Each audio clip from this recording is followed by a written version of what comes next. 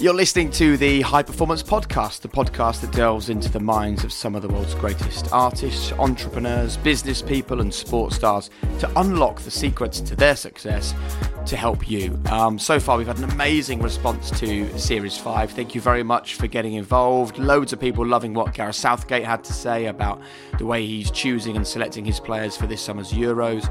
Grace Beverley wowed us all. She was absolutely fantastic. So thank you so much once again for coming to us for your hit of inspiration every single week. And don't forget, every Friday we also release our short bite-sized episodes. So if you haven't got an hour to sit and dissect and listen and take notes and learn, then just check out the bite-sized episodes on a Friday just to give you that little boost at the end of the week. Oh, we've got a brilliant episode for you today. Here's what you can expect from today's High Performance Podcast. I'm still one of the best players in this game, in the world. I was so focused on that. And I would fight through pain, which ended up being detrimental to me, in which I had literally had a pulmonary embolism and collapsed lung. And I refused to go to the hospital for a long time. When you're interrupted in the middle of your thing, especially when you're in the best shape of your life, it doesn't make any sense. Hiring for your small business? If you're not looking for professionals on LinkedIn, you're looking in the wrong place. That's like looking for your car keys in a fish tank. LinkedIn helps you hire professionals you can't find anywhere else, even those who aren't actively searching for a new job but might be open to the perfect role. In a given month, over 70% of LinkedIn users don't even visit other leading job sites. So start looking in the right place. With LinkedIn, you can hire professionals like a professional. Post your free job on linkedin.com/people today. Quality sleep is essential. That's why the Sleep Number Smart Bed is designed for your ever-evolving sleep needs. Need a bed that's firmer or softer on either side? Helps you sleep at a comfortable temperature? Sleep Number Smart Beds let you individualize your comfort, so you sleep better together. J.D. Power ranks Sleep Number number 1 in customer satisfaction with mattresses purchased in-store. And now, save 50% on the Sleep Number Limited Edition Smart Bed for a limited time. For J.D. Power 2023 award information, visit jdpower.com/awards. Only at a Sleep Number store or sleepnumber.com.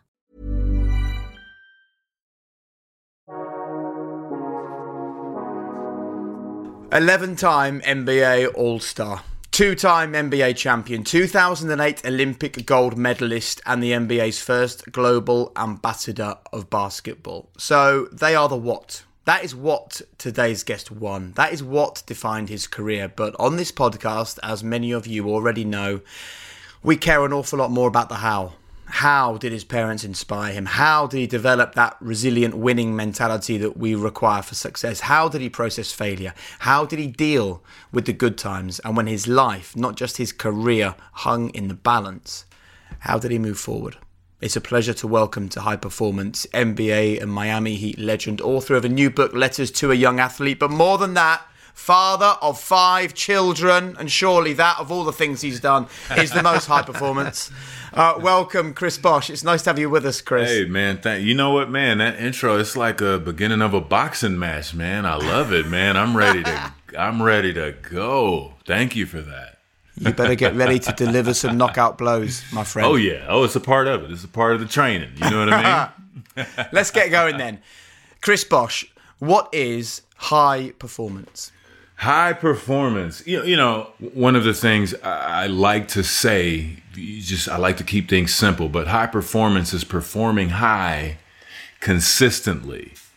That's like that consistency. That's the word. You know, I think we all have been in a situation, and especially with me, in athletic performance, you have some people that you play with, and even yourself, you have that night, just that magical night, where it's like, whoa, my gosh, I had the best performance ever. But then you have to do it again, and then you have to do it again.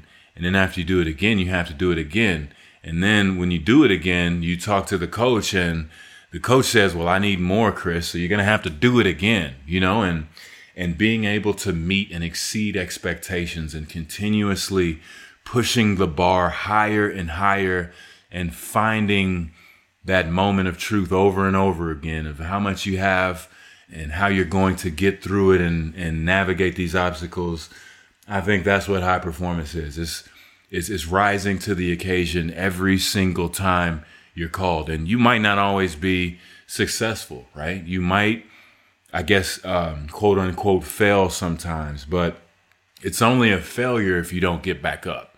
But if you get back up and keep trying, I think that's what high performance is. So let's talk then about daily habits, because I think that people listening to this podcast understand the raw natural talent that you had to be an athlete. They can even understand, even if they can't recreate, the hard work that went into you turning that natural talent into NBA level performances.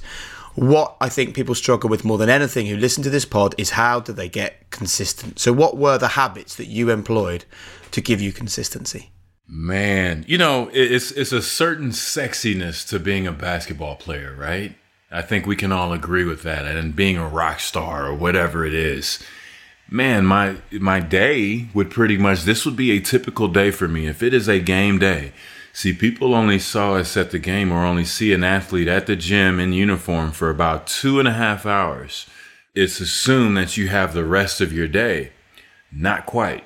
If a regular game day, this is going to be 82 times a year. I would wake up in the morning. I would eat breakfast, wake up about 9 a.m., no matter what happened the night before, whether I got in at 3 a.m. or 2 a.m.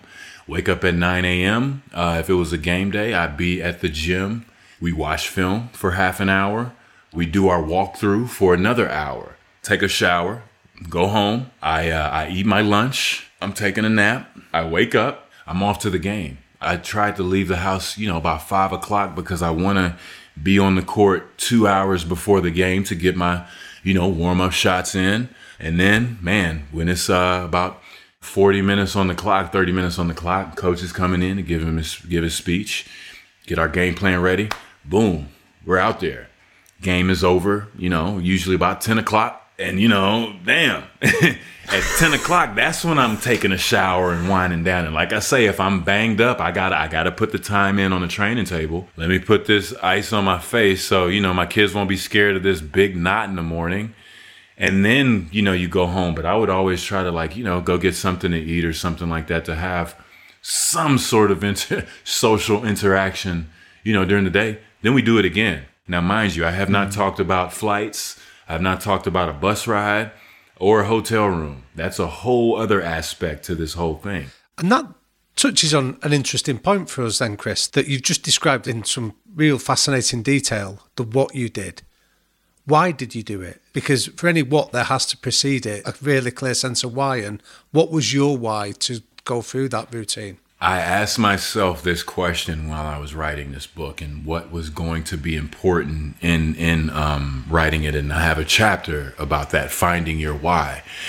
And you have to dig really deep into it, right? Because sometimes we can find ourselves in situations just because someone else thought we would be good or decent in this area. Your heart isn't all the way in it.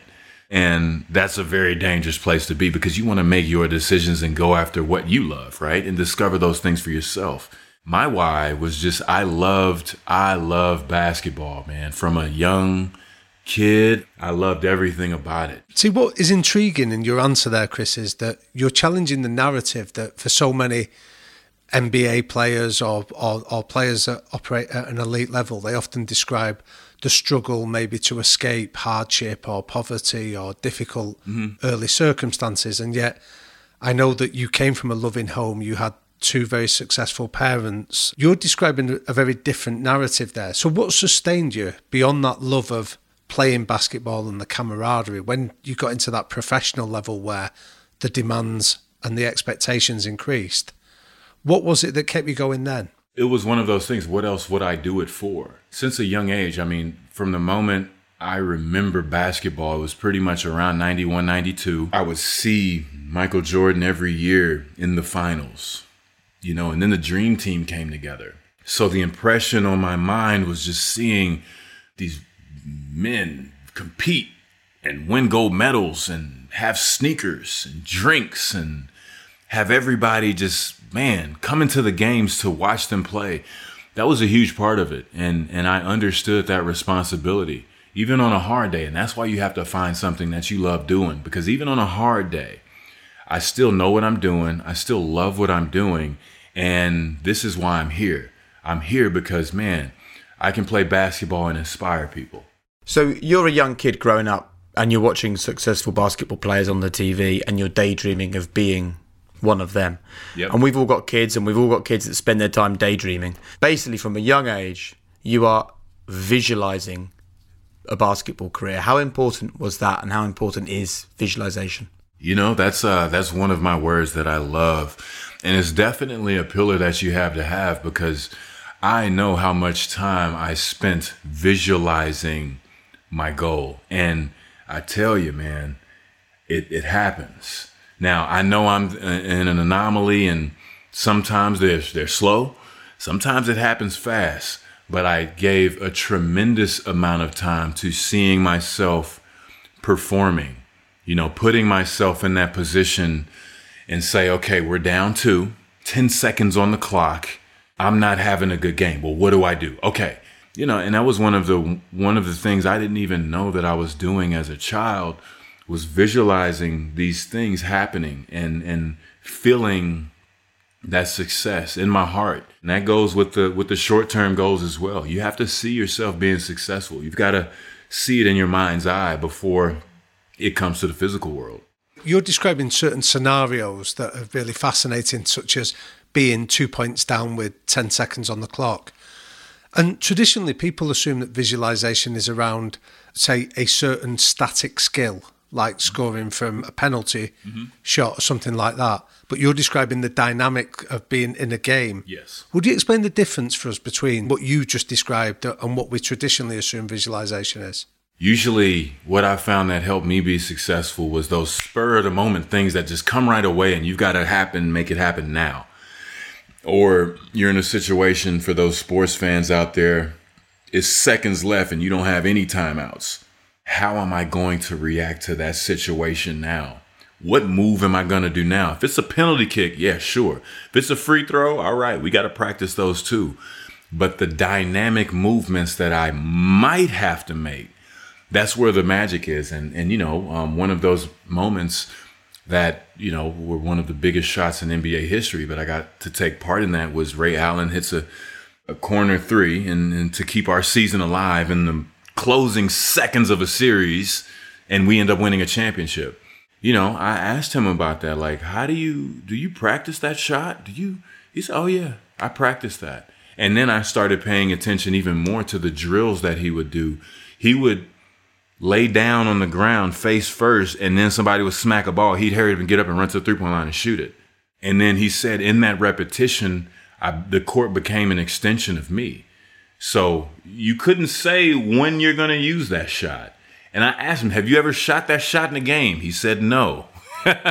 You know, so it's these moments that you just, you know, and you eventually learn how to do it for fun because it's a challenge. But, you know, practicing these situations and adapting your action to what would you possibly do in that situation. I think that's kind of, you know, one of the biggest challenges we always try to mess with. And a lot of that stuff that happens on the court is visualization, right? What about manifestation? What's your relationship like with manifestation? You know, it's a wonderful word, and I love that word, but it ain't nothing without work. I love that. You got to put the work in, man. And if it's manifested, usually when you're manifesting or it's manifested, you're like, yeah, okay, I just want to go sit down. But don't you think though, Chris, that the work only comes because of the manifestation? Like, I suppose I think the mistake people make is they go, oh yeah, I'm just going to chill on the sofa and I'm going to manifest a massively successful career. Right. That is not going to work. But that's not going to work. My belief is the manifestation can be so powerful that it gets you off the sofa and it gets you in the car and it gets you in the office and it gets you grafting and getting up at 5 a.m, you know?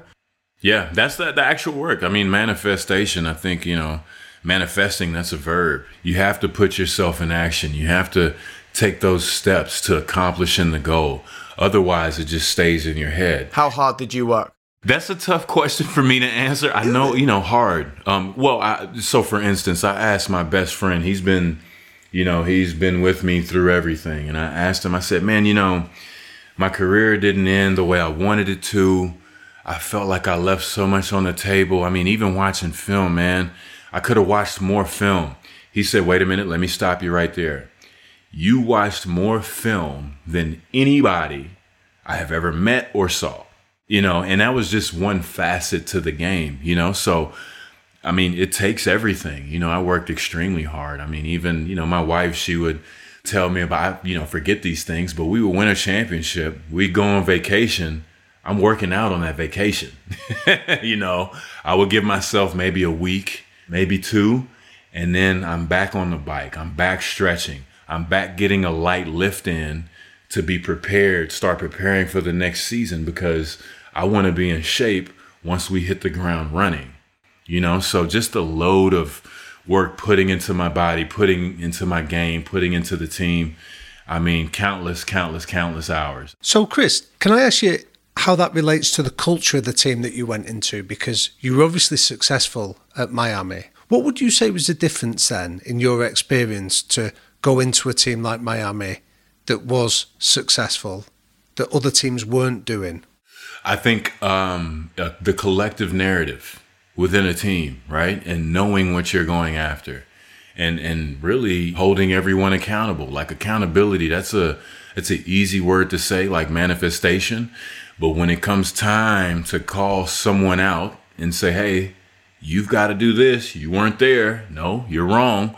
Or on the flip side, for one of your teammates to say, you were wrong and hold you accountable, and you've got to take it. Don't let the ego get involved. I think those were the differences. And those are the things that you have to have as, really as an organization and as a unit. But those are always the things I feel that organizations are searching for. You've got to have your ethos.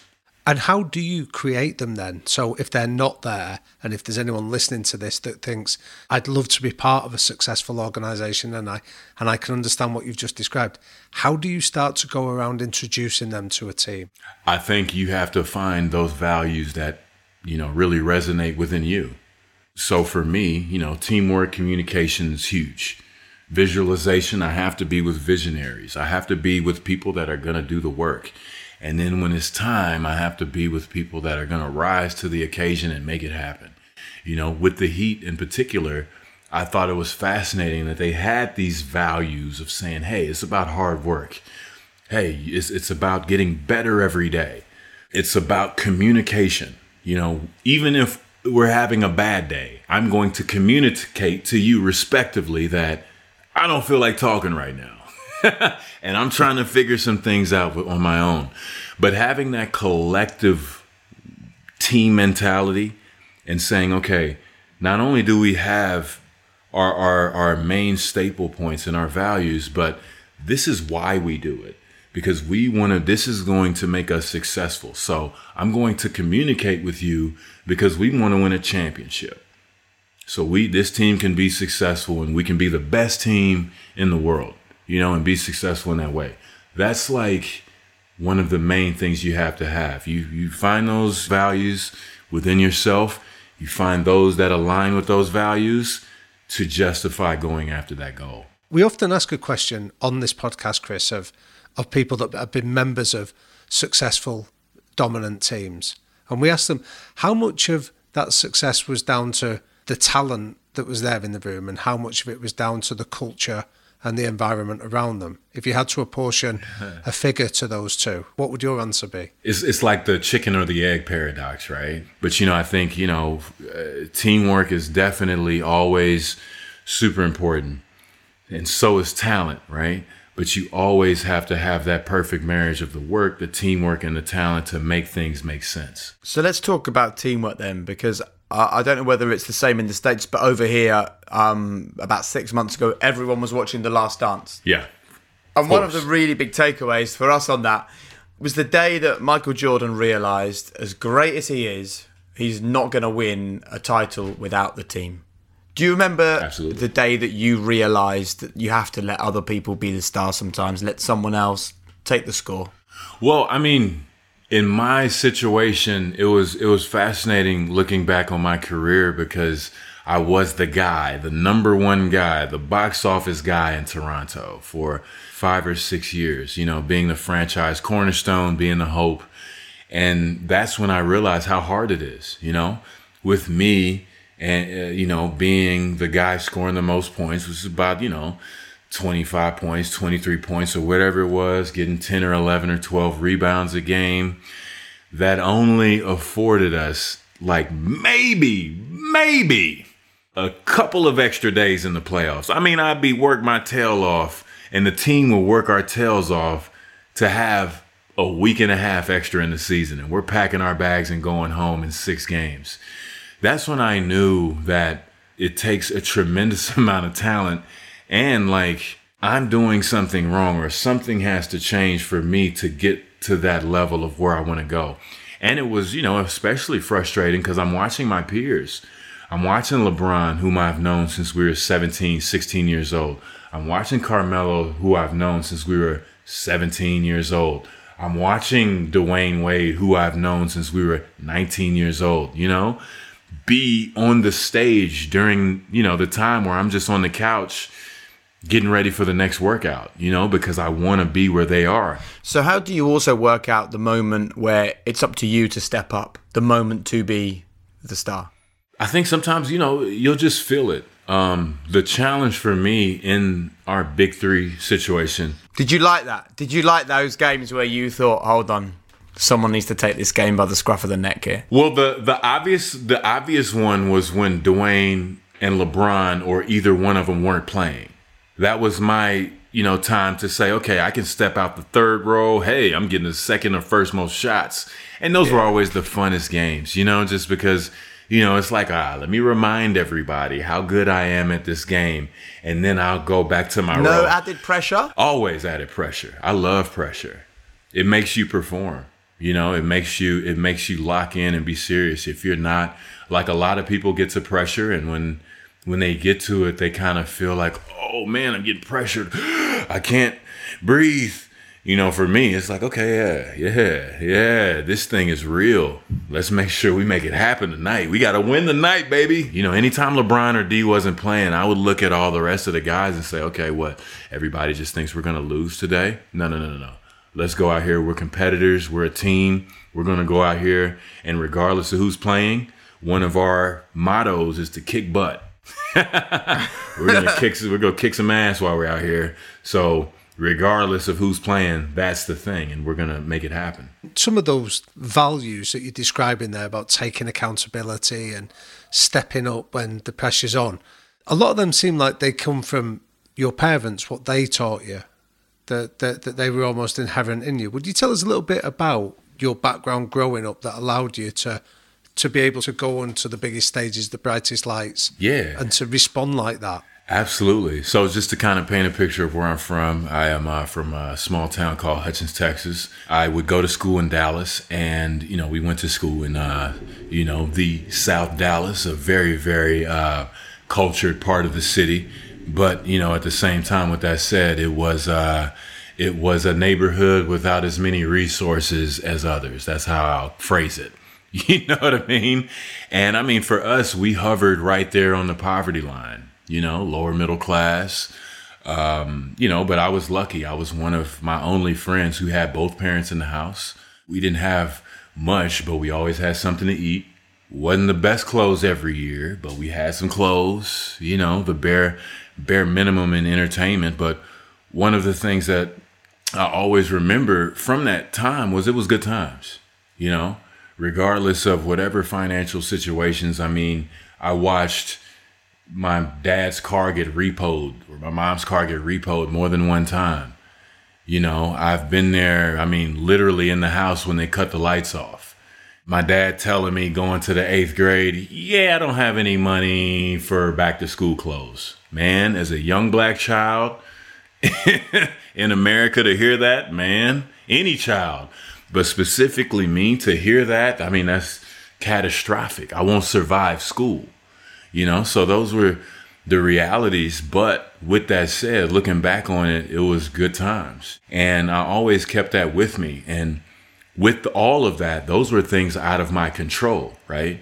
But I could control being on time to practice.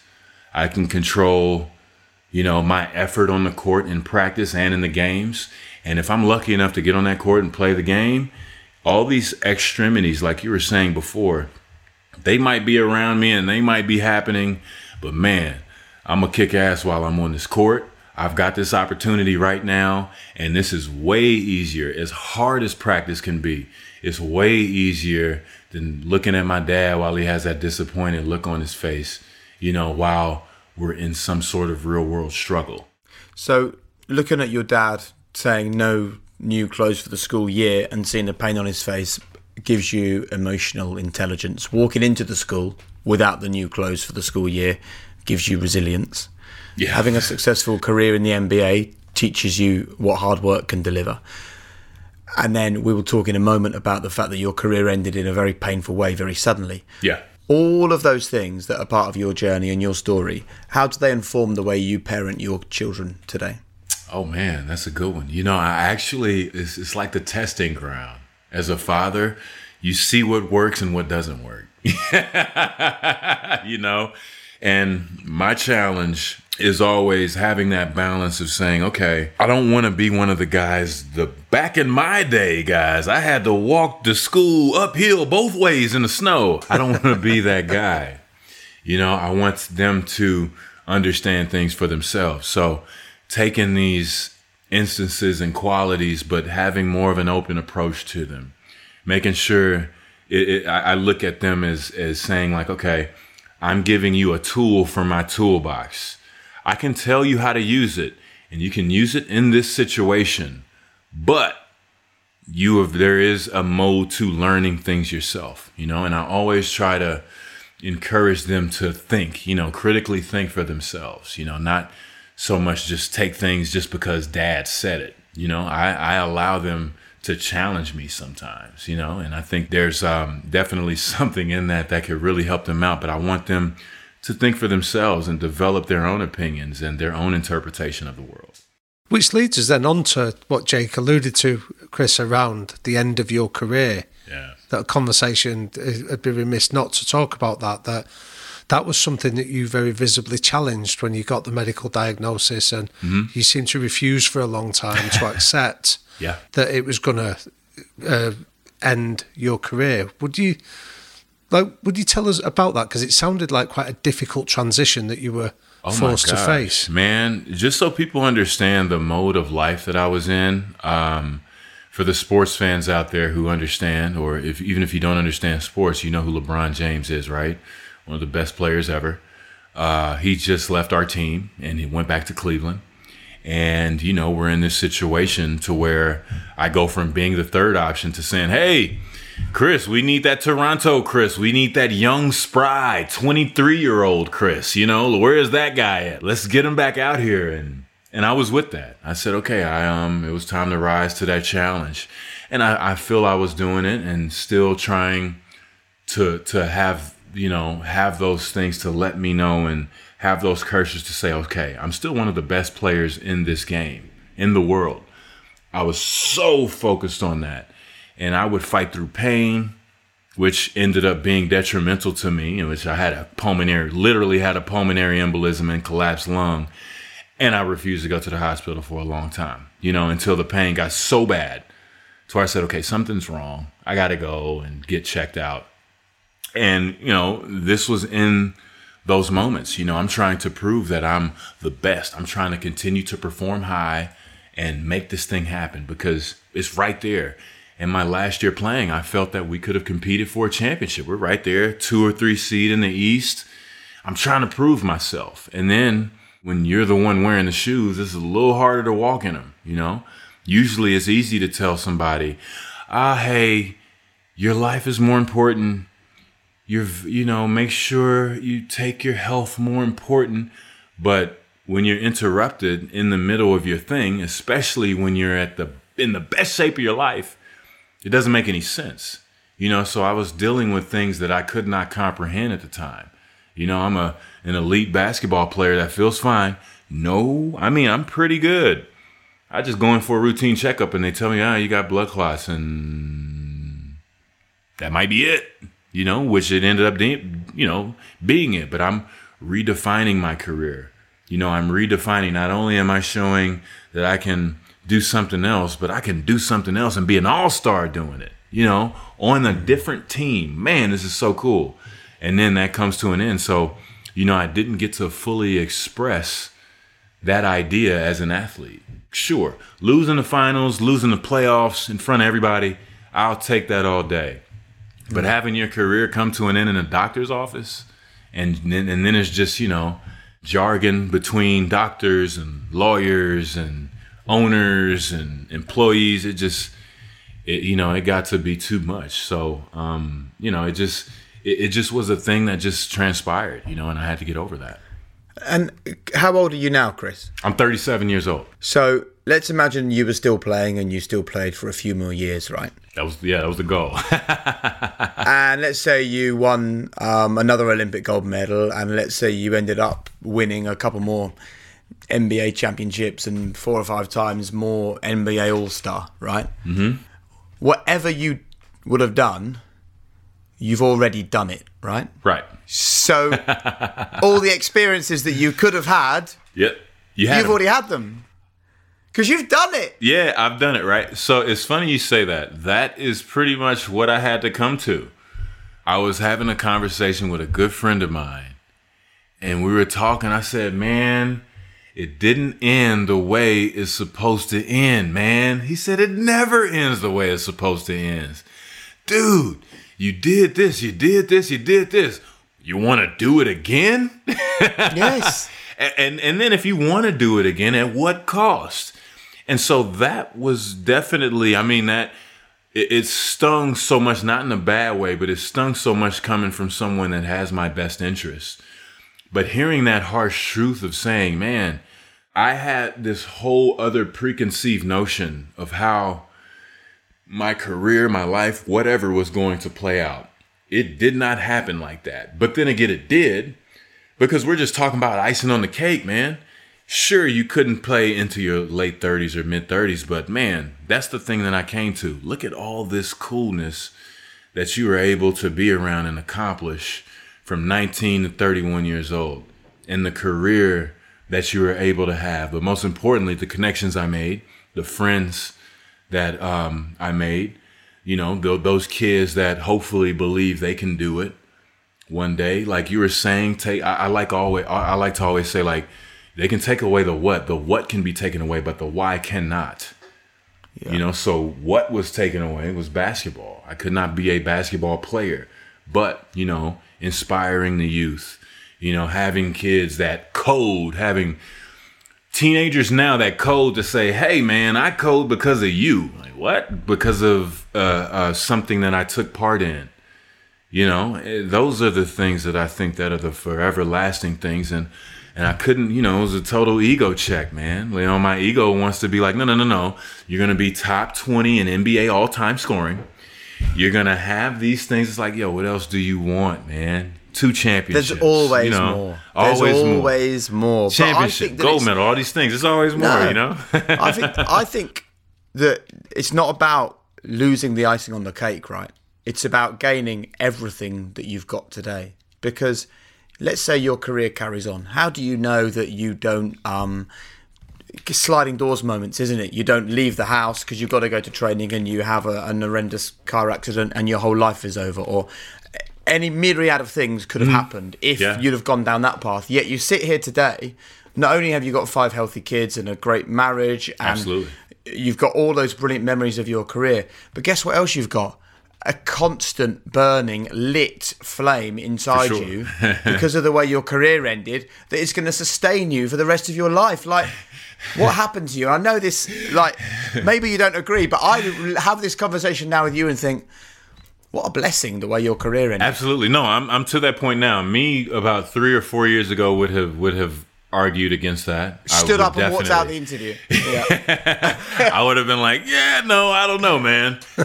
One of the things that really, really made me give me a lot of perspective was in my pursuit of getting back into the league, a year had passed.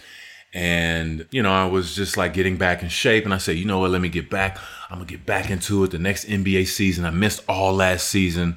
Let me watch this season. Let's go. I'm going to get back into the game. I'm working out every day. I had a good summer. The first 5 minutes of the NBA season, I haven't watched basketball in 1 year. First 5 minutes, I see a dislocated ankle. And, I was like, damn. All that fire I had in me, just like, I said, okay, that could be you. That is definitely something that can happen to you. You've seen it in person. Here it is again. Even my friend didn't know what he was looking at. He said, oh, no, his shoe just came off. I said, no, his ankle came off. Seeing that, I was like, damn. But in that, like you were saying, yeah, any of the myriad of things can happen. Most importantly, like looking back on all that time, after I was done playing, I realized how much I was gone. I realized how much of a sacrifice it was for my wife to be at home, with children. We had 3 at the time when I was playing, but when I was still trying to get in, we had just had our twins. So this was like a thing I had to understand. And, I remember just being in the house and being like, wow, they're really loud. And, my wife's like, yeah. You have to learn your own house and your own environment of how it really is, So I had to really, really fall into those things and appreciate those things and say, man, I tell my kids, they, sometimes they'll ask me to this day, why did you stop playing basketball? I said, well, if it was up to me, I would have played, but I'm so happy that it happened because for the last 5 years, I would have been here a lot less. You know what I mean? And even when I'm here, I'm not, I'm thinking about the next game. I'm asleep. I'm dozing off. I sit there and watch, Paw Patrol with my son and be like, yeah, let's watch Paw Patrol.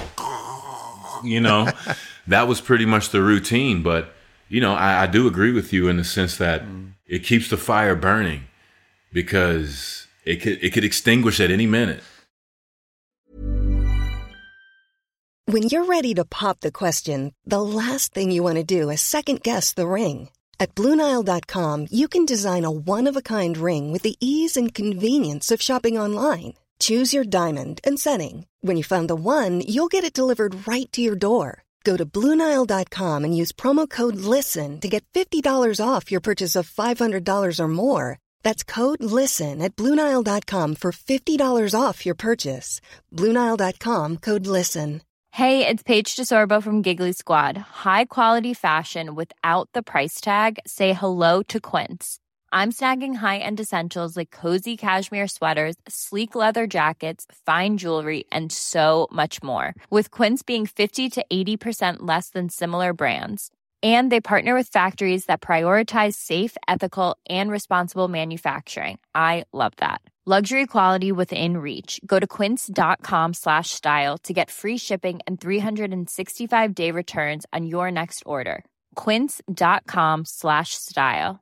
Quality sleep is essential. That's why the Sleep Number Smart Bed is designed for your ever-evolving sleep needs. Need a bed that's firmer or softer on either side? Helps you sleep at a comfortable temperature? Sleep Number Smart Beds let you individualize your comfort so you sleep better together. J.D. Power ranks Sleep Number number 1 in customer satisfaction with mattresses purchased in-store. And now, save 50% on the Sleep Number Limited Edition Smart Bed for a limited time. For J.D. Power 2023 award information, visit jdpower.com/awards. Only at a Sleep Number store or sleepnumber.com.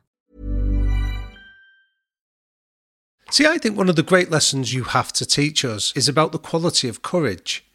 The courage to reinvent yourself. So we've spoken about the trauma of how your career ended, but reading about the work you've done in terms of trying to raise awareness of the STEM subjects or the fact that you've launched your own music career really intrigues me, because that's something around suspending ego. You've got a big reputation and you could lose it, or you could put yourself up for ridicule or mockery. Yeah. And yet you seem to have the courage to actually go and pursue these different lines. Would you tell us a little bit about that? Yeah, I mean, that's one of the things that I really realized doing.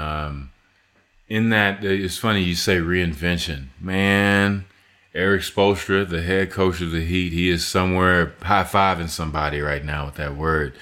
But I came to really embody that word because I had to reinvent my career every year being on those teams. You know, what am I going to do this year to be a better player? You know, we won our first championship, and then we got more talent. We got Ray Allen and Rashard Lewis. Okay, now I'm going to have to reinvent my game again and reinvent my role and what I mean to this team and my job so we can be successful.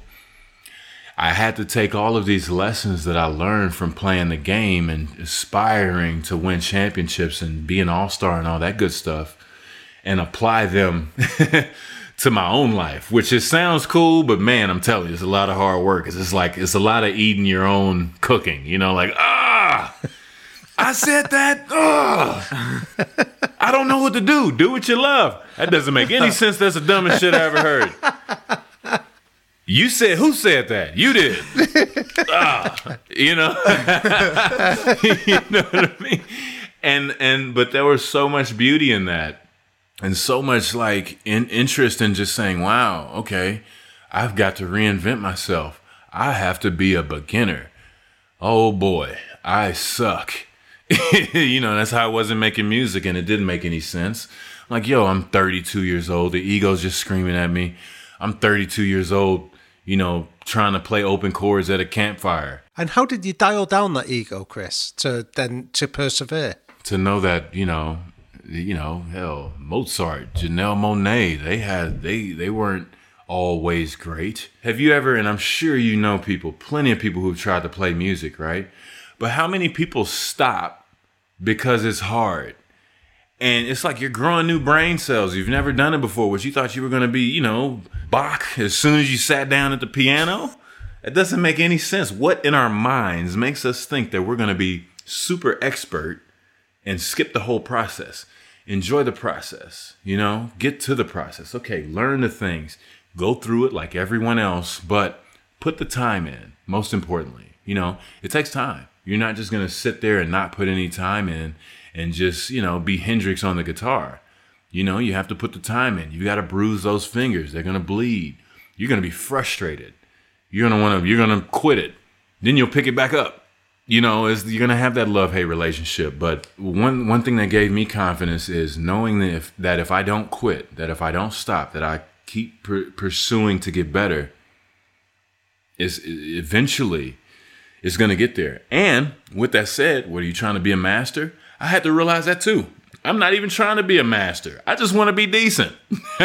You know, it doesn't take 10,000 hours. I'm thinking like 1,000. It's a good life lesson. Yeah, man, how about that? I'm not trying to be the best in the world. I'm just trying to be decent, you know, so when I get with my friends, we have a couple drinks. You know, when my solo comes, I'll be ready to go. What's the phrase? Today, be brave enough to do something you're bad at. It's a good lesson for life. So, absolutely. So your relationship with risk then, it sounds to me like you have a pretty healthy relationship with risk. Yeah, absolutely. I mean, you know, at the end of the day, what is risk? Just doing something and taking a chance. Like, I would rather do that and be in the arena and have the experience as opposed to saying what I could have done.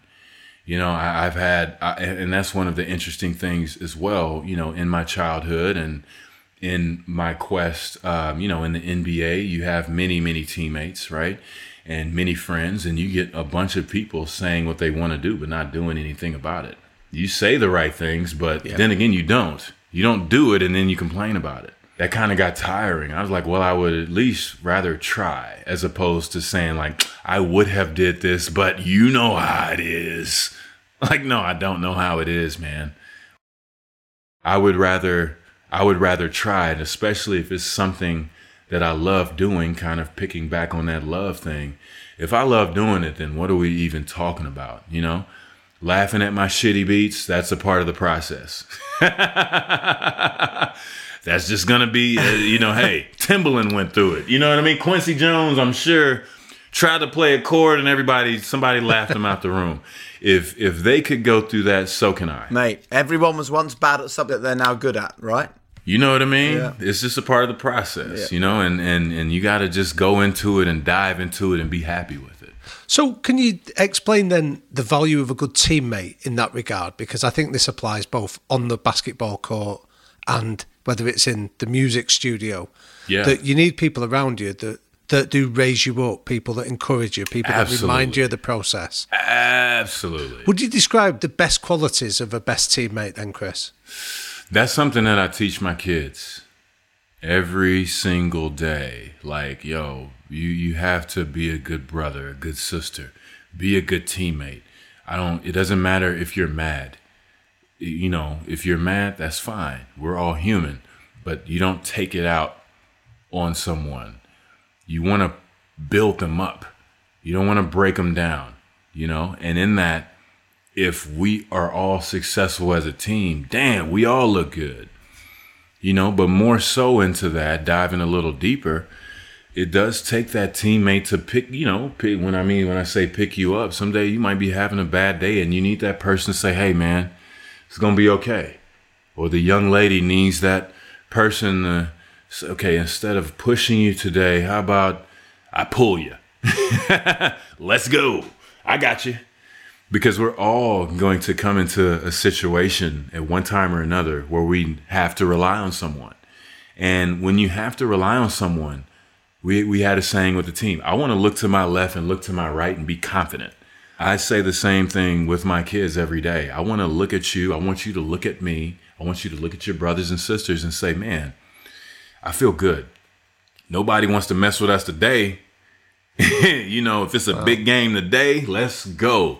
With these ones, I feel bad for you guys because we're going to be delivering. And that's, you know, whether we're successful or not. But having that bunch that you can be in the foxhole with, so to speak, that's what's important. And not only being in there, but know without a shadow of a doubt, they have my back.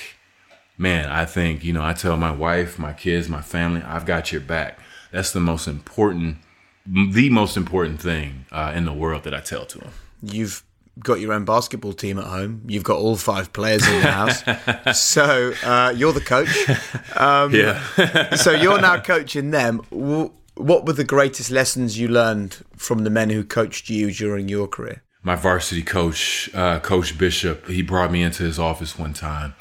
And he said, you know, I didn't know what it was about, but, you know, it's one of those instances where the coach wants to talk.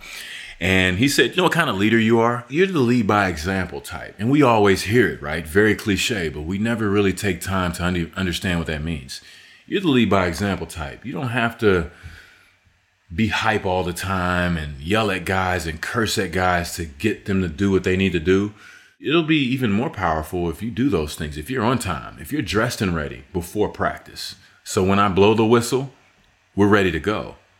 You know, when I bring the team in the huddle, we're not tying our shoes and putting on our stuff. And no, we're dressed, we're ready to go.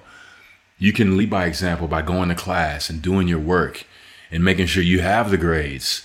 That was, you know, one of those pieces of advice that really, really resonated with me because I felt like I could be who I am, you know. A lot of the times in a leadership or even a following role, people are asked to not be who they are, you know, and you feel that you have to create some kind of character to help get you through it. You don't have to, you know, and you can, you know, take so many other things by leading by example, because he was telling me your teammates are watching you. That's how good you can play the game. So set the example from your work. And we touched on it earlier. One of my other coaches challenged me to think about why I want to do it. I wrote about that in the book as well, because this particular instance, I guess I was having such a great workout, and he must have seen like, yo, this kid can go to the league. You know, he can play in the NBA right now. And he asked me, he said, well, what do you want to do? That's when I knew, like, for sure, I could play in the NBA. You know, so it was one of those precursors. But with that said, he was making me think deeper on what am I doing? Is it just to get to this level or that level? And if I'm getting to this level and aspiring for that, why? So that sent me on a quest of, you know, just thinking about things and thinking deeply on why I want to play this game, and why I want to play it forever. And, yeah, sure, a bunch of, accolades and money and things like that will come, but what are you doing this for? Because you're good. We're not talking about talent anymore. It's you're talented enough. Think about those deep layered conversations with yourself that you need to have to justify getting out of bed at 4:30, 5:30 in the morning, because when your body's saying, yeah, I can't move. You know how many times I woke up like, yeah, I can't move. And we got practice today. You know what I mean? Those things helped me get out of bed to go practice, to aspire to be great. But do you think that it was not going back to revisit that, or you'd answered that frequently enough that when the end of your career was forced upon you, that it was almost difficult to face an alternative? Why? Hugely difficult. It wasn't hard to face an alternative. Why? Because I was forced to. The hard part was getting over the past. That was the challenge. Yeah. Like, this is unfair. This is BS. Why me? And having both sides of the spectrum to be like, oh, wow, one and done 19-year-old kid out of Hutchins, Texas. Wow, that's like a 0.00001% chance of happening. An elite athlete getting a blood clot and not being able to play again. That's a 0.00001%. I felt it on both sides. So those feelings come, and you have to process them and you have to get over them. That was the hard part for me. That was the hard part in saying like, well, hey, shit happens and I've got to move forward. That was like, but no, I'm supposed to be playing basketball right now.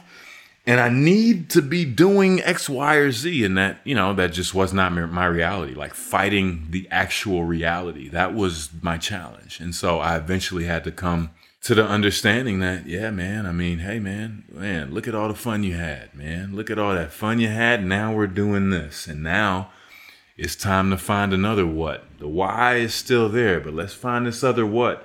And let's work towards that and stop being in this stagnant area of what ifs and the poor man's pity party, because I'm the only one invited and nobody else wants to come. My wife will come and be nice, but after a while it gets old. I had to break out of that. Are you happy? Oh yeah, 100,000%. So that's a big number. And I need total honesty from you here. If you'd have had 3 more years as an NBA player, or if you were even still playing now at 37, would you be happier? I can't say that I would be. I'm so grateful in the position that I'm in. Just having it down decently enough of being a father. Boy, just being able to survive that, getting through that and learning over that learning curve. Because if I was still playing, that learning curve is still waiting on me. You know what I mean? I would still have to be like, okay, how do I pack a lunch? We're going on a field trip. Damn it. Put the kids in the car. Oh my God. It was one of those things where I just fell into it, and hearing other people talk about how the good times with their kids. Well, my kids are in that age range right now. Mm-hmm. So I learned, even in the tough days, I learned to appreciate those times and those things and stay in the moment, and be there with them to experience that time, because I know it's fleeting, So man, that gives me the most happiness in knowing that I have been there. I'm there. I got 3 boys, man. The boys need that dad in the house, because as soon as you leave, they start cutting up and, swinging from the chandelier. I'm glad that I have learned how to be that person of order and discipline, but at the same time, just be dad. Just be dad. And when they're having a tough day, they can talk to me, or I want to be that person that they feel that, hey man, I got your back. I'm going to be here for you. I want to see you develop, and I don't need anything from you. I just want you to be happy, becoming that person and diving into that role and hopefully excelling at it. That's what gives me the true happiness. Basketball, the game, could not give me that. You know what? It seems to me that you spent so long in basketball that you thought you were an NBA player. And then when your career ended, you struggled because you still thought you were an NBA player. And now you realise that you're so much more than just an NBA player. That was one of the things. I've had a couple of players to be at the end of their careers and like reach out to me and say, hey, man, what do I do? I mean, you know, it's a broken-hearted situation because you think you're a basketball player and that's it. Athletes that have given their life to something, you have to rediscover who you are or discover who you are. You don't know, you still have things to go through and goals to make and try to go after. You don't know anything about it. You know, I've been going to basketball practice. I asked one of my buddies, I said, hey, man, and this is a guy that, you know, had a short stint in the NBA, like a few games, but made his living playing overseas. I said, okay, let me ask you a question. How long has basketball pretty much, have you put the hours in for it to be a full-time job? Pro level basketball. And he thought about it because it was a lot of math. He said, man, about 18 years. I said, 18 years, right? 18 years. That's all you've done. And that is wonderful and that is great. Put that in a box and lock it up because it's in the past. You have to rediscover. You have to discover who you are. You don't even know who you are. You know what I mean? We don't go to the grocery store every Sunday. And have you had that frustrating day when you're trying to put the car seat in the car and it's not working? You know, have you had to call, you know, the tow truck or something because your car broke down? You know, those are the things that you have to go through in order to find out who you really are, you know, because not all we have done, but what we have done was bus, practice. Even our schedule is made for us. That was one of the things I had to get used to. I was like, man, this world is crazy, man. It's just nothing. It's just, you could just do whatever you want. You know what I mean? There's no bus to practice. There's no practice. It's just, what in the world am I doing? Every day, you know, for months. But instead of soaking and doing all these things, hey, let me make my own schedule because I like schedules. Damn. It's one of the main things I tell guys, man, structure that day, buddy.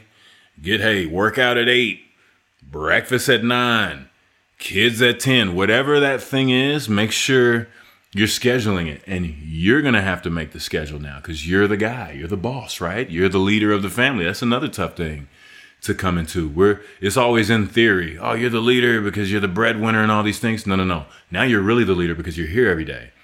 Now that I've got you, all these things are coming on. You have to learn how to be a human being in society after all that. Chris, we finish our podcast with a quick-fire round of questions. If we can kick off with the first one, what are the 3 non-negotiable behaviours that you and the people around you have to buy into? I would say definitely communication. I mentioned that earlier. You have to communicate. You have to, whether things are good or bad, that has to be a practice, a daily practice. I have to know where you are or you stand. You have to know where I stand. We have to know where this thing stands and where we are. I would say another one is positivity. You got to be positive. The glass is always half full, you know, and even if it's not, we're pouring in it. And we're working towards, you know, doing that. I found that a lot of people can really sulk and that sulking is just this dangerous loop. You can control your outlook. You can't control what happens around you, like I said before. But your outlook, like, okay, guys, this is messed up. But hey, pancakes in the morning. You know what I mean? Like, let's get some eggs. I can cook some decent egg. I put a little salt and pepper in there and let's figure this out. And I would say you got to put the work in, man. Putting in the work. You have to be going toward a goal every day. What advice would you give to a teenage Chris just starting out? Woo! I tell them to stay with it because there are going to be some challenges. Don't get to a position where you feel like you know it all. Definitely, of course, always be thirsty for knowledge, but more importantly, make connections, make friends. I've been saying that quite a bit. Make those connections. Like, make sure you enjoy the people around you. Make sure you love what you're doing. Just really go after it. But most importantly, I would definitely say, put your seat buckle on, buddy. You're gonna have to persevere. through quite a bit, and it's all worth it. But more importantly, the things are coming. Those challenges are coming. The gauntlet is coming, and you definitely will have to meet those expectations, exceed those, get around those obstacles. And everybody's, anticipating you doing that. And you're going to go through your own internal struggle, and that's okay. But have the confidence by putting the work in, being a good person, and keep going for it. Our listeners are often ask us for one book recommendation, apart from your own Letters to a Young Athlete book. What one book recommendation would you offer for our listeners? I would recommend my buddy Ryan Holiday. He wrote a book called The Obstacle is the Way. You guys might have heard about it, and I'm sure some of your listeners have heard about it. Wonderful book. But it just talks about embracing the challenge. Embrace it. Don't run from it. I'm going to climb it. I'm going to go around it. I'm going to break it.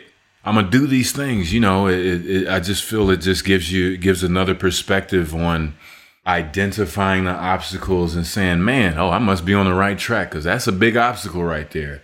So I must be going. Let's go toward it. Let's not try to move. Don't shy away from it. Go toward it. And it was one of those books that helped me really get mentally prepared for playoff situations and championship situations when I had to, make it happen. Those are definitely one of the books that really, really aided me in my quest. How important is legacy to you?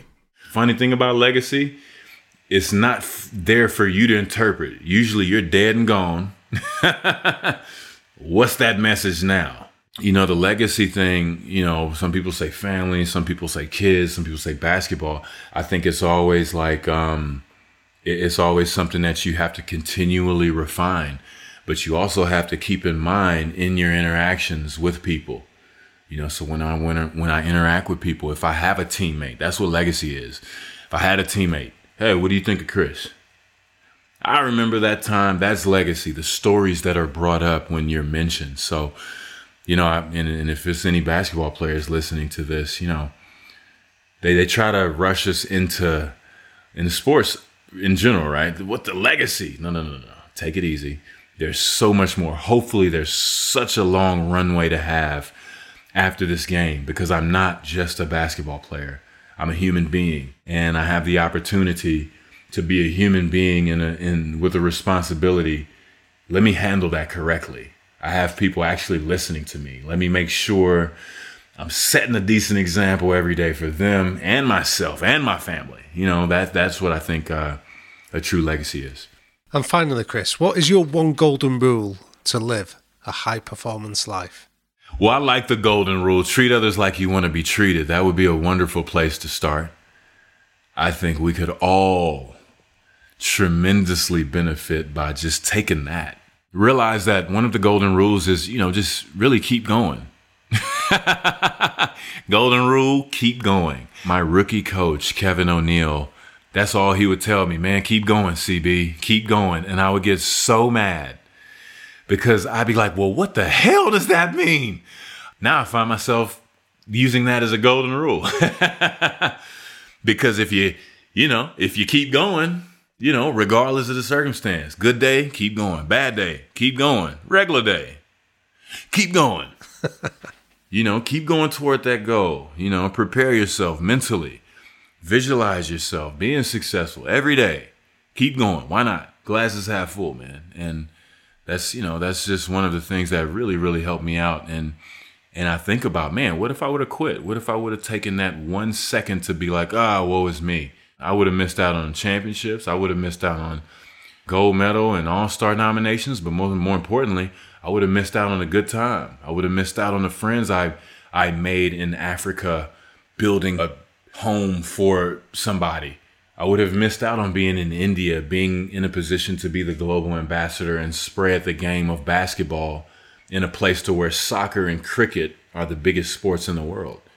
I wouldn't have had those opportunities. I probably would have missed out on those things and the wonderful people and experiences that I had before. I mean, even my son, I brought my son with me. We in Mumbai. That's the Taj Mahal, son. He couldn't speak then. He was only 2 years old, but I brought him. We've got the picture, so those are those are the things I really feel that really aided. And you have those golden rules and take on that embodiment, and it can only help you. Wow. Chris, it's been an absolute pleasure to sit here and talk to you for the last hour. I think people too often make the mistake of thinking they're confident when actually they're egotistical. And you are the embodiment of someone who clearly has confidence, but also seemingly has no ego. And it's so refreshing and it's so good to see. And the best thing is the smile on your face, because I think you've come to the realisation now that basketball's loss is Trinity's and Lennox's and Phoenix's and Jackson's and Dylan's gain. Your family have gained where basketball has lost. And the person who's gained the most, perhaps you don't even now realise it, but I think in the future you will. The person who's gained it the most from the way your career ended is you. So congratulations and thanks for your time. I'm with that. I appreciate that, man. Absolutely. And thank you guys for your time. This has been awesome. Damien. Jake. I love that guy's energy. It was amazing, wasn't it? I thought it was incredible. I think, we both sat here with big smiles on our faces that, if we talk about people being energizers or energy sappers, he was somebody that definitely brought plenty of energy to our conversation. And, just to be absolutely clear to people, he was at the height of his sport at one of the best teams in the NBA. He just signed a 5-year contract worth $120 million. And then he gets an illness that was totally unexpected that not only could risk his life, but certainly ended his career. And here we are talking to him just a few years later. And I do get the sense that he has come to terms with that. Do you? Or is there any sense from you that it's still difficult and he's kind of saying the right things without believing it? No, I sense that I think if we'd have spoke to him maybe 2 or 3 years ago, we might have had a very different conversation, as he alluded to himself. But I sense that he's made peace with that. I was reminded, actually, when he was talking of, I think I've told you before, about many years ago meeting a coach called Angelo Dundee that was Muhammad Ali and Sugar Ray Leonard's coach. And I was you might have mentioned it about 15 times, I think. Sorry. I've only got a limited number of anecdotes. Sorry. Yeah, but it's a good one, mate. Angelo Dundee. It's a good name to drop. It's a name drop. But I remember sort of talking to him about fighters, and I was like a kid in a sweet shop. And his answer was, I don't work with fighters. I work with young men that just happen to fight. And it's about the person, not their profession, that defines them, and helping them understand that you're going to have a long life after the sport that's most important. And I think, like Chris said, it's difficult when you're in it to realise that, but I think his illness has led him to understand that he's a father, he's a partner, he's a son, he's an inspiration to lots of people, not just the basketball player. And I think it's a good reminder for all of us, because look, we're not all NBA basketball players competing on elite level, but we all pretty much all have a job. And what's the first thing someone asks when you go out to a party or you meet someone for the first time? Oh, what do you do? It's like the number one question, isn't it? It's like immediately that puts a label and a stamp on you, and it defines who you are. I think it's a really good reminder that everyone listening to this podcast will probably have a job, and therefore they'll be asked regularly, what do you do? Maybe answering with what your job is not necessarily always the answer.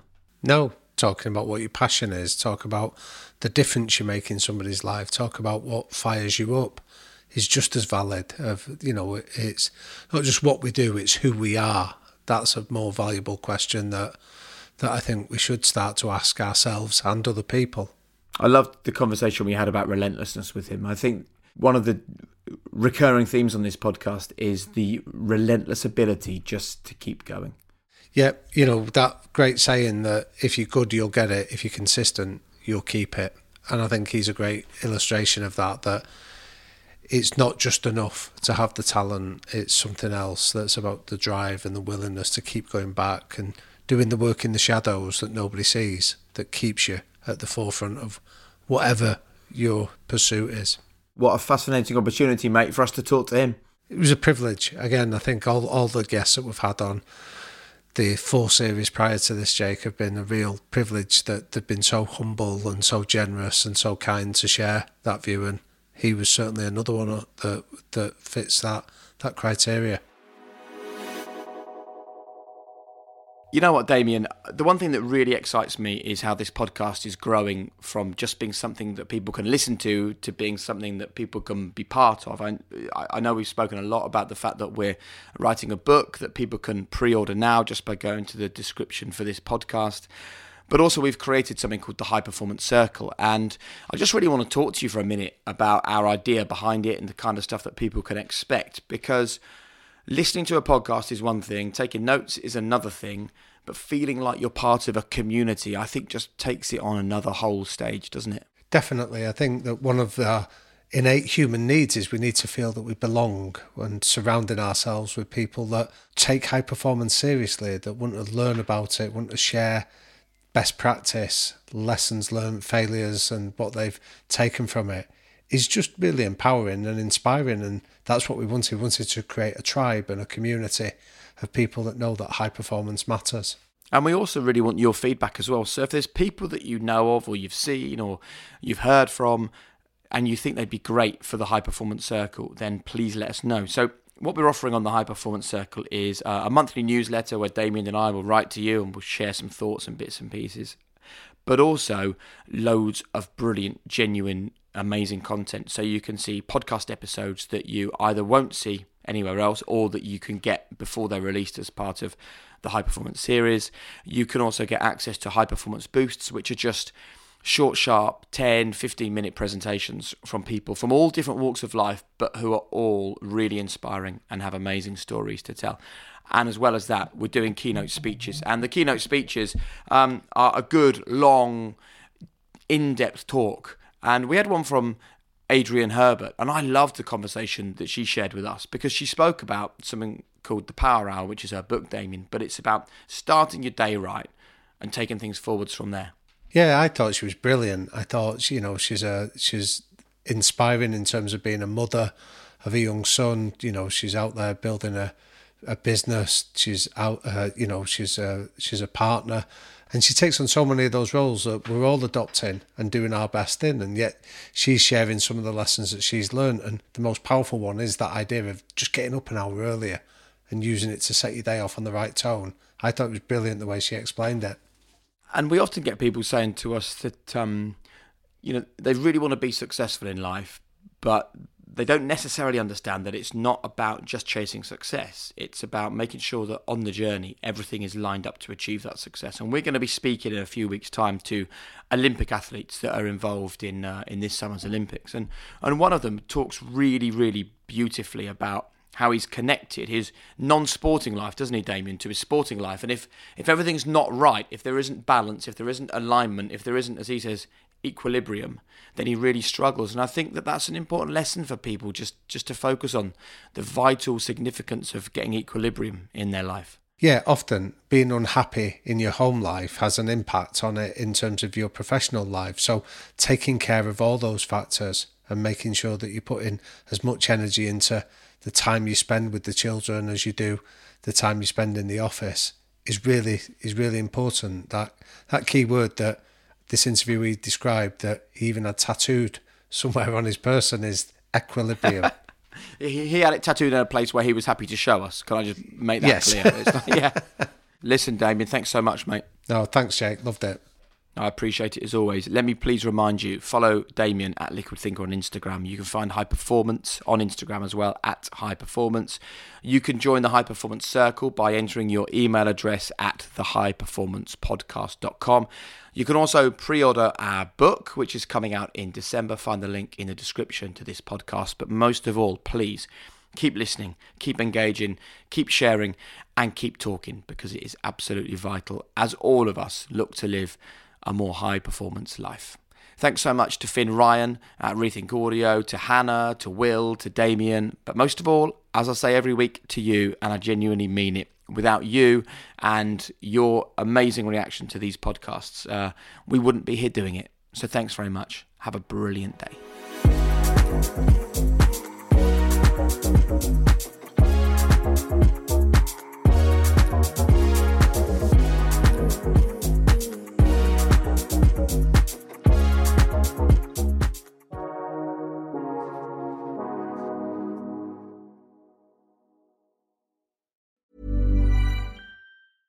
Even when we're on a budget, we still deserve nice things.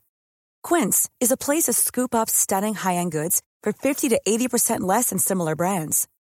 They have buttery soft cashmere sweaters starting at $50, luxurious Italian leather bags, and so much more. Plus, Quince only works with factories that use safe, ethical, and responsible manufacturing. Get the high-end goods you'll love without the high price tag with Quince. Go to quince.com/style for free shipping and 365-day returns.